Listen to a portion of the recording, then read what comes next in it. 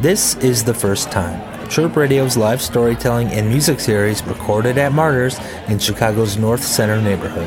Here's your host, Jen Sodini.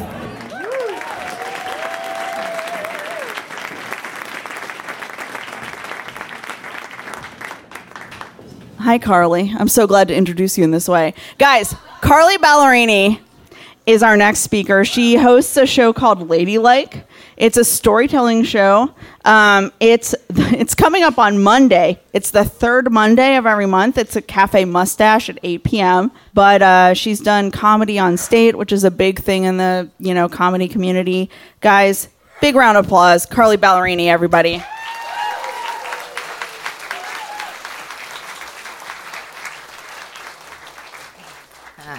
Thank you so much. Give it up for Jen. And the band and everybody you've seen. It's been so good. Oh, God. Jen, Gwyneth Paltrow will not help you. That's one thing that I know for sure. Hello, I'm Carly. I have a tooth gap in which you can squish a baby carrot. Thank you so much. That was a very funny line. Okay, I'm going to read the thing. So, you know that person in your family, like the crazy aunt, you know what I mean? Like the person who, like, when they get to the party, everybody has to, like, tell them that they're there, you know? Or they're all just like, fucking Linda's here, you know? That's my mom. Good. So she's like I'm going to try to relate to you guys. She's like an alcoholic, like bipolar clown. Which is like that's not like I'm not insulting her at all. That's three things that she just is. Do you know what I mean? Like, it's not... She's also, like, an oil painter and a singer and a tarot card reader and a makeup artist and, like, the most interesting person in the world. Okay? But also... She met my dad in, like, a mental institution. And... then went to clown college.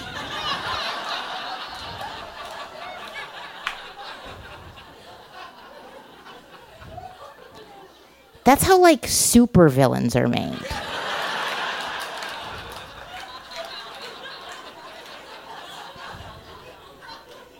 And it's also honestly unfair to me. You know what I mean? So, growing up was regular. Just kidding. No, it was bananas. It was insane. Like, sometimes I would... Okay, just to paint up a picture. Sometimes I would get home from school, okay, and my mom would just be openly weeping over, like, a half-done balloon animal. With Madonna's Like a Prayer just blasting in the background for, like, no reason, okay? So, just, I don't know. There was a lot. We would get evicted a lot. That was, like, a thing that happened all the time. We would get evicted so much. Like, when I was little, I thought that landlords just got angry during summer. Like how it was a nature thing, you know what I mean? Like how squirrels get fluffier tails in the winter, like that. I was just like, oh, this is when they get all mad. Turns out we were just very bad with money.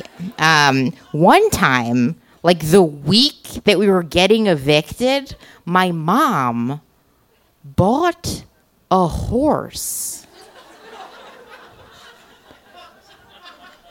Not like a figurine, okay? Like an actual, like a horse.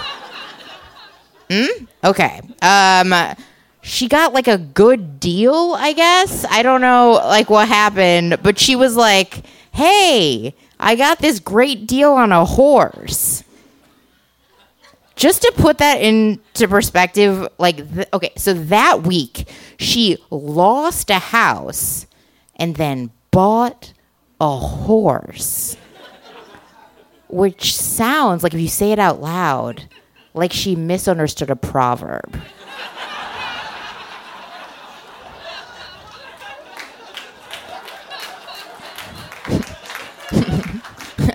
Like like one of my uncles being like, you lose a house and you buy a horse. Honestly, I think that's just what happens when you go to like AA meetings on pills. You just, whoops, misinterpret. Okay, anyway, so sometimes I'll like do this, and people will find out that she was a clown, and they'll ask me, they'll always be like, oh my God, that's like so interesting. How like fun, you know what I mean? Just like, did you learn anything? Did you like learn any clowning? And it's like, no. She was a very bad clown. She wasn't like a good, you know what I mean? She wasn't like a good, she couldn't like unicycle, you know what I mean? She wasn't like a good, she was like a corporate sellout clown. I don't even know if that's like a thing. She would do like CEO birthday parties, you know what I mean? And she'd just like do them for like, she kept wine in the car. I don't know. She wasn't a good clown. It's not like she was like doing a great job. Okay, so this is something that I wrote down that I don't usually say. When I was of age, she recruited me as Huckleberry, her assistant. My outfit was just a pair of dusty overalls and messy hair. That was just what I wore. Sometimes, if she really wanted to impress people, I would have to walk around barefoot. So I was just like, hello. So I would go to these corporate parties, and I'd have to like wrangle kids my own age. So I'd just be like, I'd have to like walk up to him and be like, hello, peer. Would you like to go get some popped balloon animals from that drunk clown? No? I understand. Yeah. This is the weirdest way to figure out you have social anxiety disorder. So anyway, so we always had to keep everything secret. Which I learned is actually pretty normal for like a chaotic household, right? Don't tell. That's like a normal big thing. So looking back on our particular situation, that policy is nothing if not completely ridiculous, because we were all like covered in glitter like all the time. You know what I mean? I was a 9-year-old doing tarot cards out of the back of a Ford Festiva. Like, what are we not telling? You know what I mean? So weird. But actually, if I'm being honest, and it's cool that I get to do this like storytelling thing because I can be honest, there's a lot not to tell. Like, when I was 13, I had to go and live with my grandparents because one of my mom's wayward boyfriends tried to strangle me. I don't talk to most of my family anymore. So at some point, I had to grow up, and I had to start telling. So I started doing stand-up. I don't consider that a first strike, but my mom did. And so did my little sister. I never told anyone I was doing it in my family, but in comedy, the way you get booked is you send out your clip, and it's like your resume.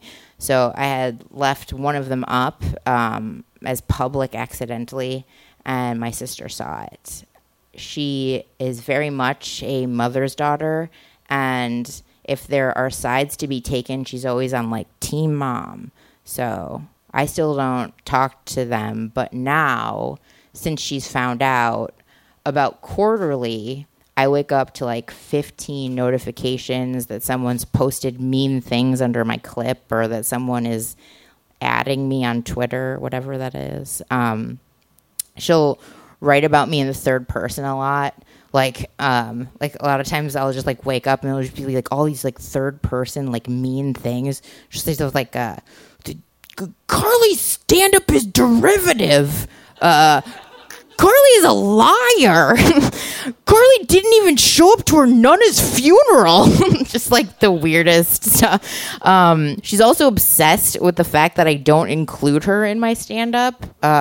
One of the things she said was, what Carly isn't telling you is that she has a sister, and that horse was mine. And his name is Tornado. So usually I just quietly delete all of the comments and I have a little cry and I try to make all my accounts a little more private. But since we're here, and if this is recorded, Kinsey, if you're listening, I did it. Now everyone knows about Tornado. Also, if you're listening, no one gives a shit about any of this because I'm not famous. It's virtually impossible to ruin me at this stage in my career. If you really want to ruin me, you can try telling WAG I'm a bad dog walker. Which I am not. I am very good. So if you need, I'm looking for work actually. So if you guys like need a dog walk or like a comedian, just like come see me after the show. Good. Thank you so much. Have a great night.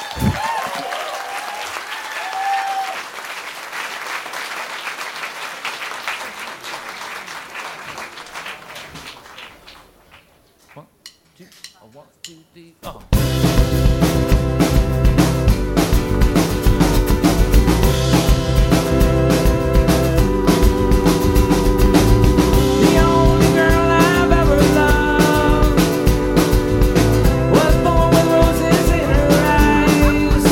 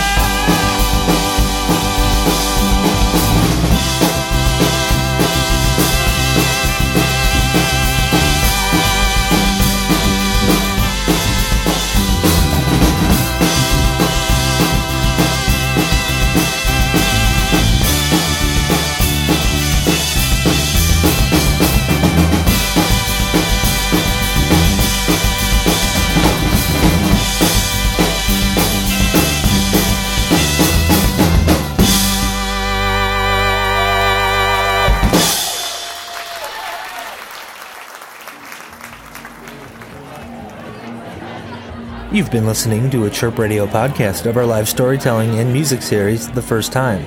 Our storyteller was Carly Ballerini, and The First Time 3 performed Holland 1945 by Neutral Milk Hotel.